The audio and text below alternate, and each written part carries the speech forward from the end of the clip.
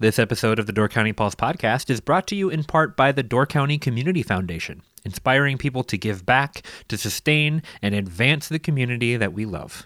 To learn more, visit givedoorcounty.org.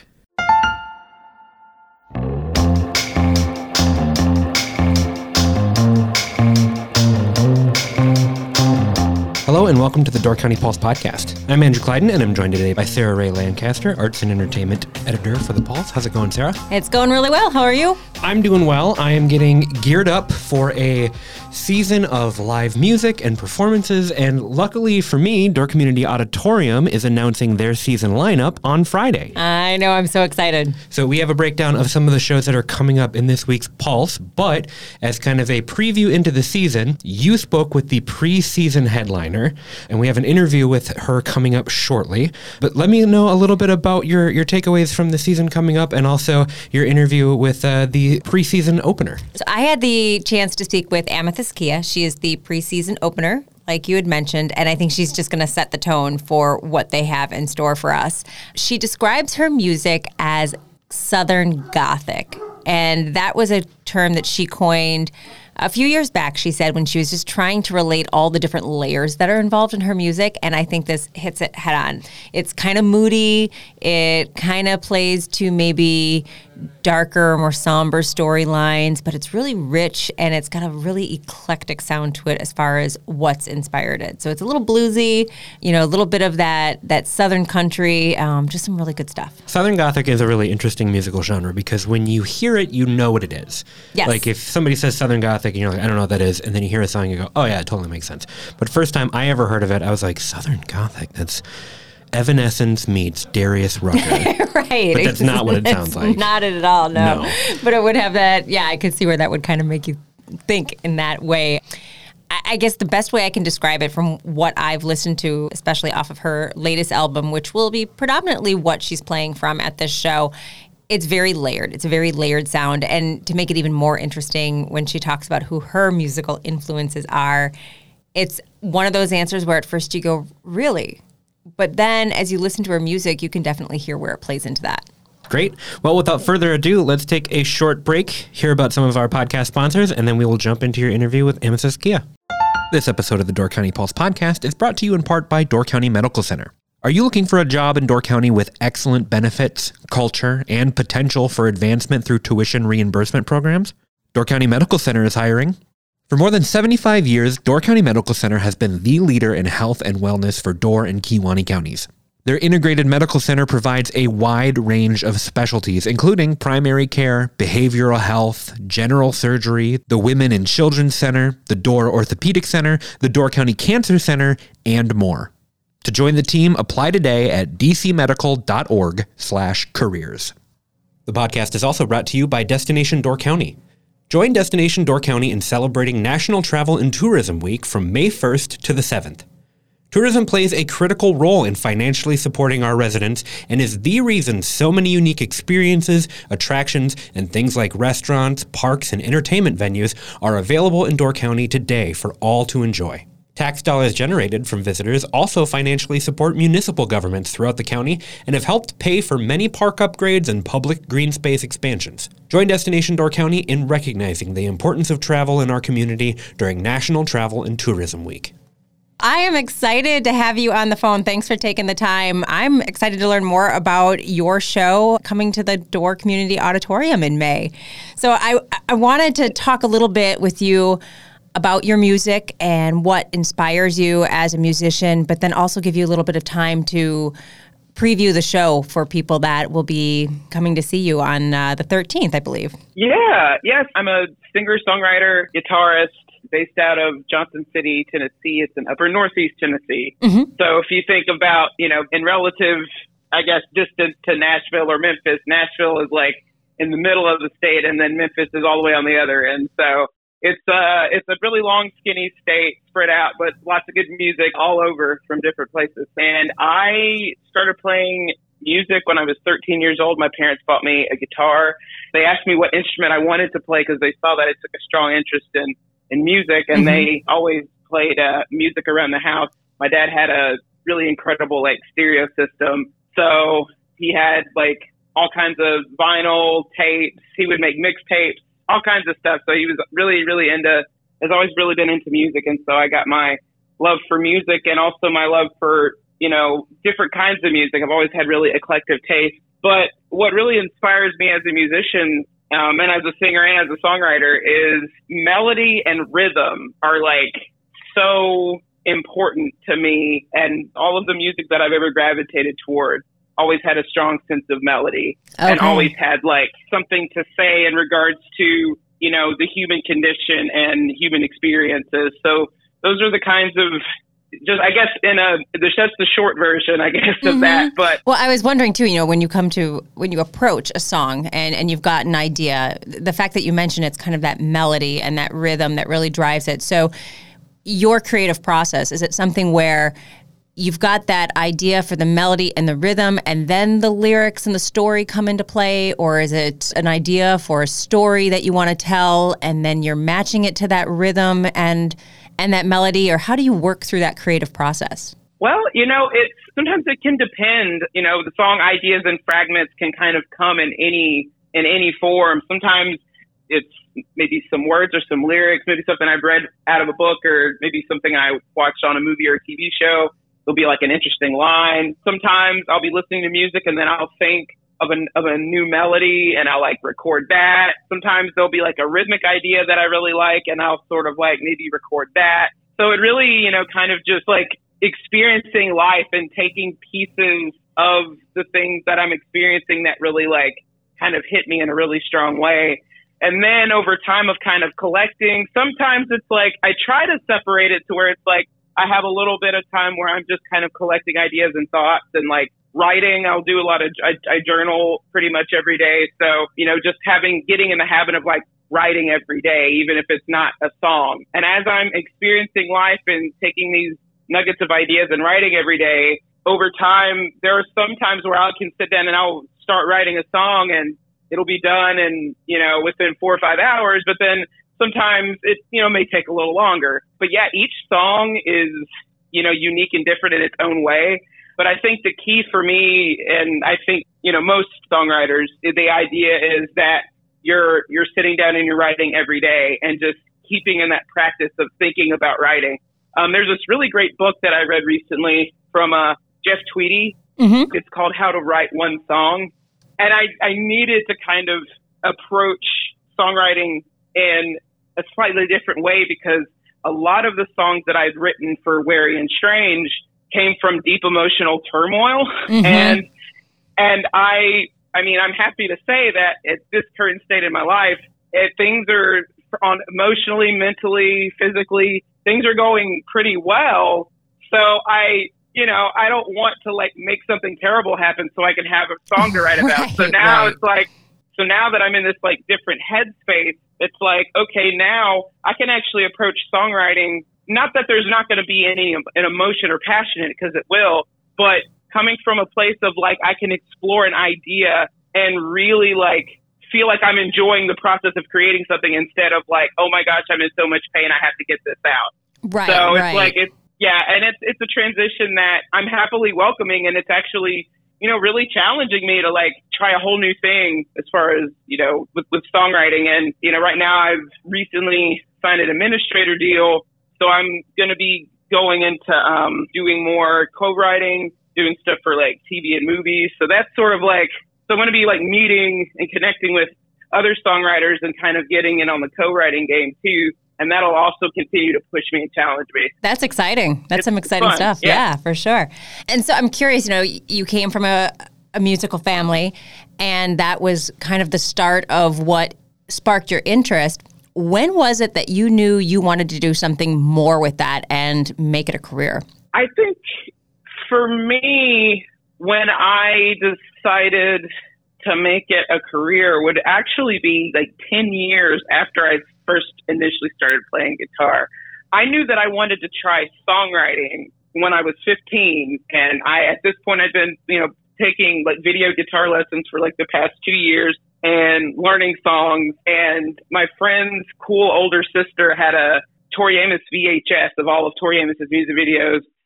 And I was like, all right, I'll check it out. And it really blew me away. And that was my first real like connection of like, oh wow, I want to try to write songs, because like I love the way she writes songs. You know, it really just resonated with me in such a powerful way, because she had such a wonderful way of taking very like personal experiences and that happened in her life, but to be able to like make you feel how it felt. And like, that's such a powerful, magical thing to be able to do. And so that's what I've always kind of strived for. But I was also very, very shy. Well, first of all, I'm more introverted. So I kind of need to like, you know, recharge. My alone time is when I recharge, sure, and then yeah. I go back out into the world. But I also, on top of that, was also very shy and had a lot of social anxiety.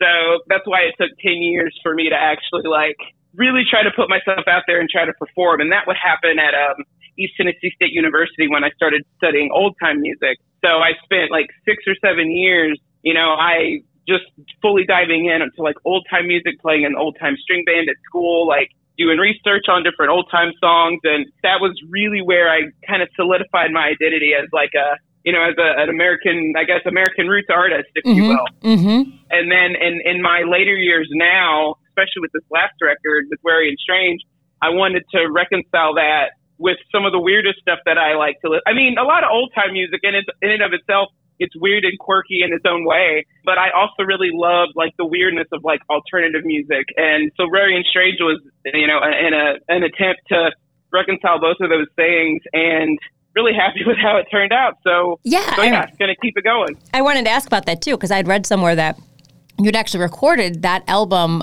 a couple of times before you landed on the sound and the feel that you wanted. And I guess I'm wondering what was that moment, where that aha moment, if you will, where it's like, that's it, that's the sound I've been looking for, and how did that all come together? Well, the moment, and I guess there was lots of little bitty moments that happened leading up to the point, but the big aha moment was, you know, I was driving to a show. I was touring in Sweden, and I was driving to Stockholm, and I was just listening to a bunch of different music. I was listening to Dylan LeBlanc and Hosier's new album. It was new at the time when it came out, Wasteland Baby, and then just some other things. And I was like really vibing on it. And then I put my record on, and I was like, so this is, and not that the record was bad, but it was like, oh, sonically, instrumentally, I'm not feeling this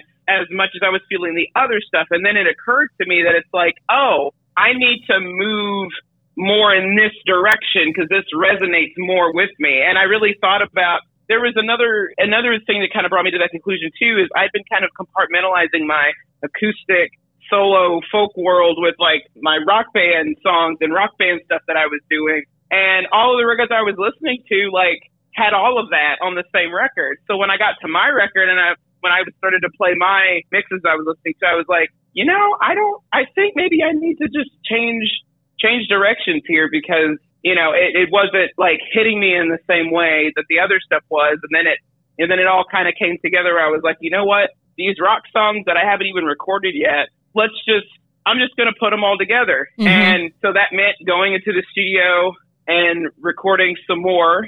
And then by the time I was introduced to Tony Berg, I had two totally sonically different sets of recordings. And so I was like, all right, well, you know, we're going to reconcile these and put these together.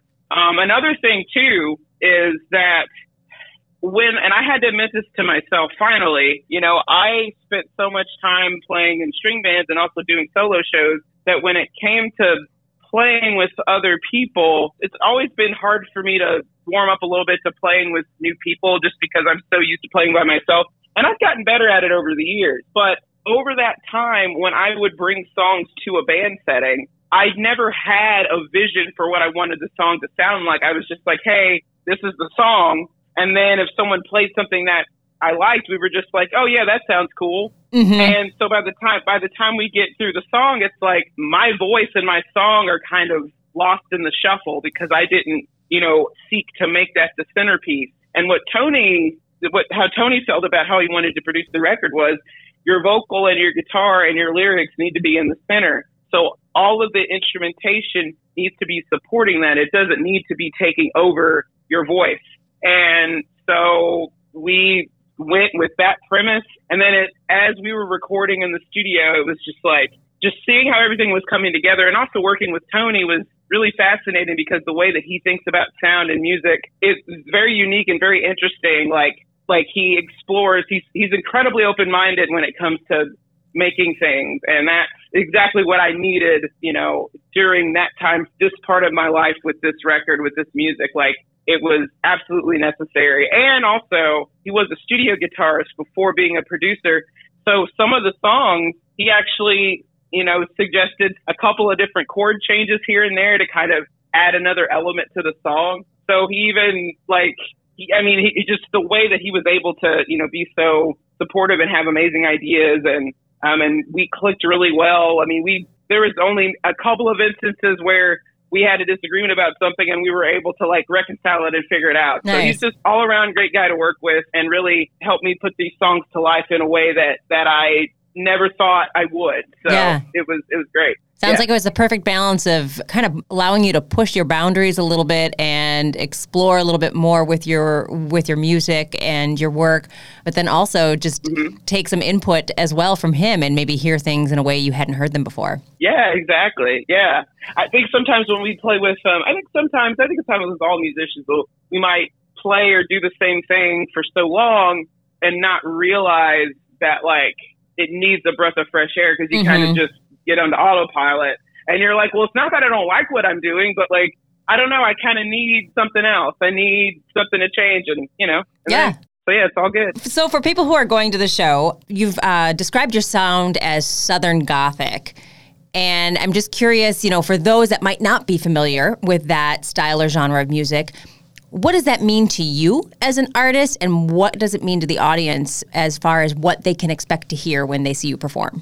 Yeah, so I know I described myself as Southern Gothic a while back, and the way that I came about using that as a descriptor was Spotify had a playlist, or they still have a playlist called Southern Gothic, and I listened to I listened to the playlist, and I was like, oh, this is kind of my vibe. This kind of makes sense, So yeah, and I know at one point I think I'd written Southern Gothic, alt country blues, blah blah. I just wrote a whole thing, and I looking back, I'm like, God, that feels. I was getting a little too pretentious there with all of those descriptors. To me, it's kind of looking back now, it feels that way. But the idea of Southern Gothic, to me, I think of it as it's kind of a callback to literature. It's a term that's used in English literature to describe. Right, that's where I recognized it from. Yeah. To describe stories that are set in the South, and it's in this familiar Southern setting, but in the story there are these sort of sometimes supernatural or paranormal or macabre kind of leaning, and so I kind of felt like the music that I do essentially leans into that in a lot of ways.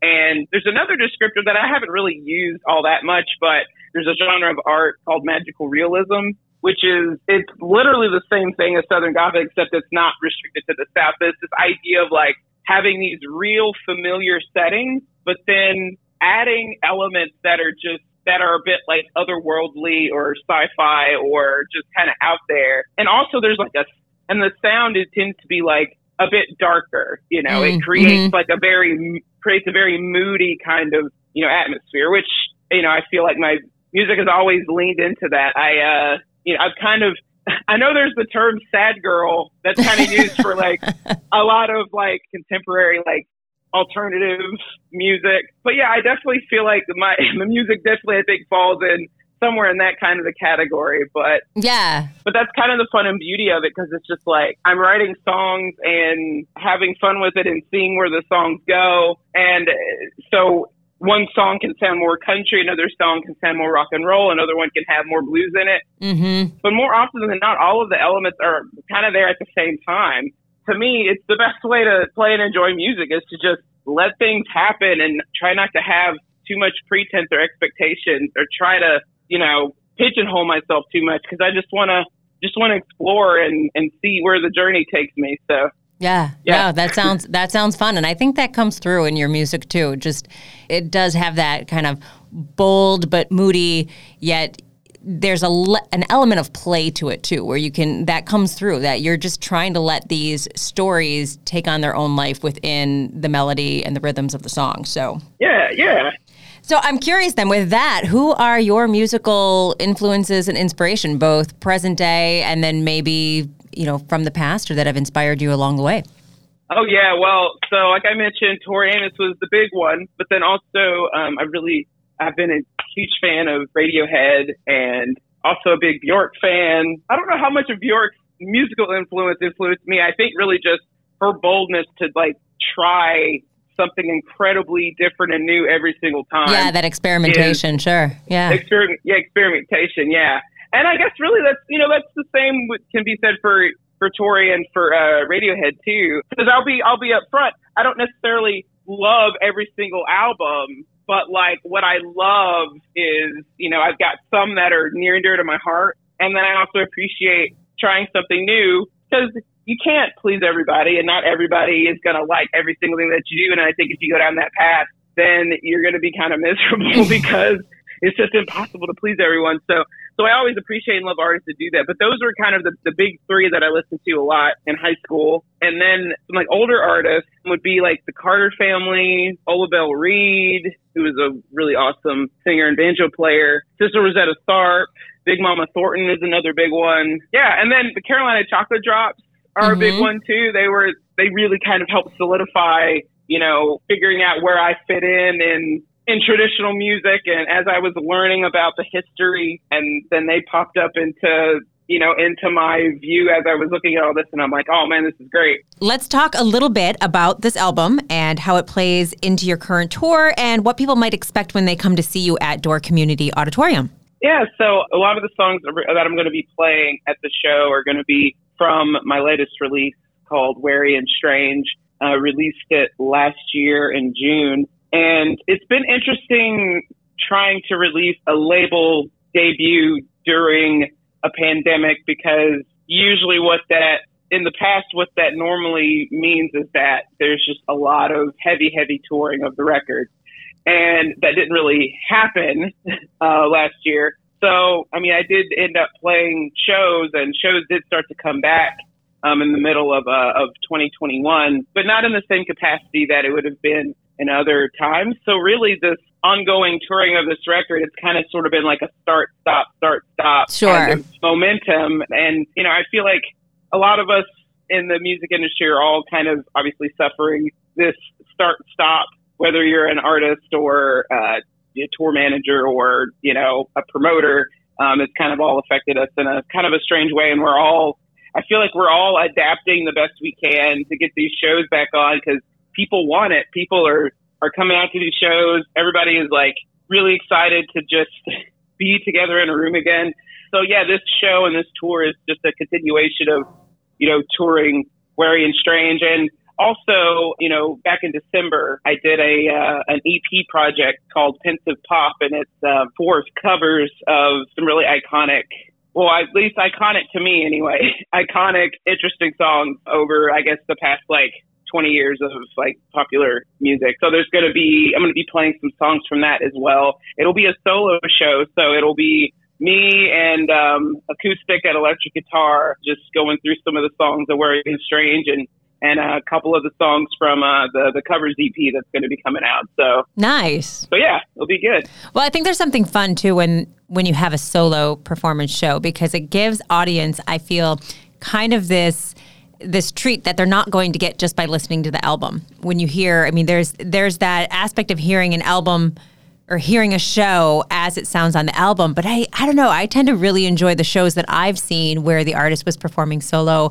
It puts a different spin on the music, and I feel like I, as an audience member, kind of got this once in a lifetime opportunity. Yeah, no, that's a really cool way of looking at it. I really like that perspective. I think another thing too, on top, to piggyback on that, when I'm listening to a song, when it's stripped down, it also is a test to see, does this song stand on its own without all of the other things that were on the studio record. And that can be scary because right. You're really like stripping things down and kind of bearing like, hey, this is the bare bones of the song. And I think for me, it's because I've done solo shows for so long. When I do have a solo show, I've practiced and really trained to put on a solo show, to write songs that can stand on their own before getting into the studio. And I think that's always something that when I sit down to write, I'm writing the song, but then I'm also thinking about, okay, what can I do to like create a soundscape with my voice and guitar that's going to be compelling without adding anything else. So that's always been a constant when I write and when I'm performing. So yeah, I feel like people will be able to enjoy, like I said, I've done solo shows for a while and I feel pretty good about what I've been able to do. And the crowd response has always been incredibly positive and fun. So this will be definitely a more intimate performance. And I just really hope that people enjoy it because I'm really excited to bring it to everybody. So it'll be a good night. I think people are just excited to see live music again too. So I'm excited for your show, and I'm sure I'm not the only one. One thing I was thinking of, and it's something I think of when I go to concerts in general. I know when I see an artist what songs of theirs I'm hoping to hear and what my favorite ones are. But I'm always curious, do the artists have a favorite one that they really like to perform in the set list? So I'm going to throw that at you. Do you, when you're putting together your set list, do you have kind of like that selfish favorite one that you're like, I'm going to perform this just because it's fun or it means the most to you, or it's just the one you like to perform? Gosh, it's so hard because, I love all, it's like choosing your favorite child. Right. Right. Yeah. Usually the ones that don't work out are the ones that don't ever see the light of day. I'm like, that's not going to work, But yeah, I would say one of the songs that means a lot to me to perform is Wild Turkey. And it's because that song was really kind of like, that song was like the catalyst for me to kind of break free from my repressed grief and really like embrace life in a more open way. I mean, up until that point, playing shows and, being in school, studying music, playing shows, like I've been able to like accomplish quite a bit. But until I got over that hump of repressed grief, like it was, I was getting to this point where I was just kind of getting stagnant and kind of flatlining. And I had to figure out, why am I sabotaging myself? Why am I keeping myself in this one spot? And so Wild Turkeys was, it was written after I started going to therapy.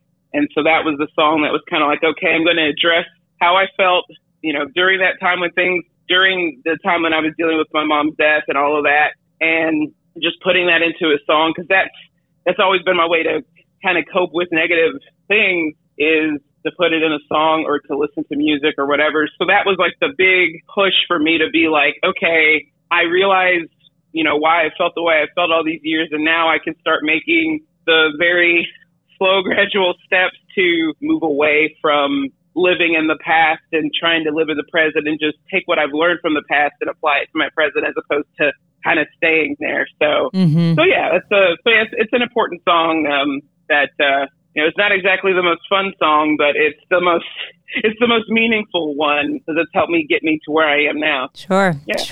Well, I think people are in for a treat just for the simple fact that, everybody's been through so much over the last few years. To be back in a room with live music and to have music that tells a story and that people, hopefully will find something to relate to, even if it's not necessarily their personal experience. I think that's the beauty of music and storytelling, is there's always something in there somebody can latch onto and relate to, and I think it makes it just that much richer of an experience. So I'm looking forward to it. Thank you so much for your time and sharing a little bit about your work and your process, and have a fantastic show. Yes, thank you so much. I'm really looking forward to it. We'll see y'all soon. All right, sounds good. Thank you so much for listening to the Door County Pulse podcast. If you want to support us at The Pulse, check out doorcountypulse.com/shop, where you can get a weekly Pulse subscription, purchase some incredible Door County artwork from Pulse artist Ryan Miller, and much more. We hope you've enjoyed the Door County Pulse podcast, and we will see you next time.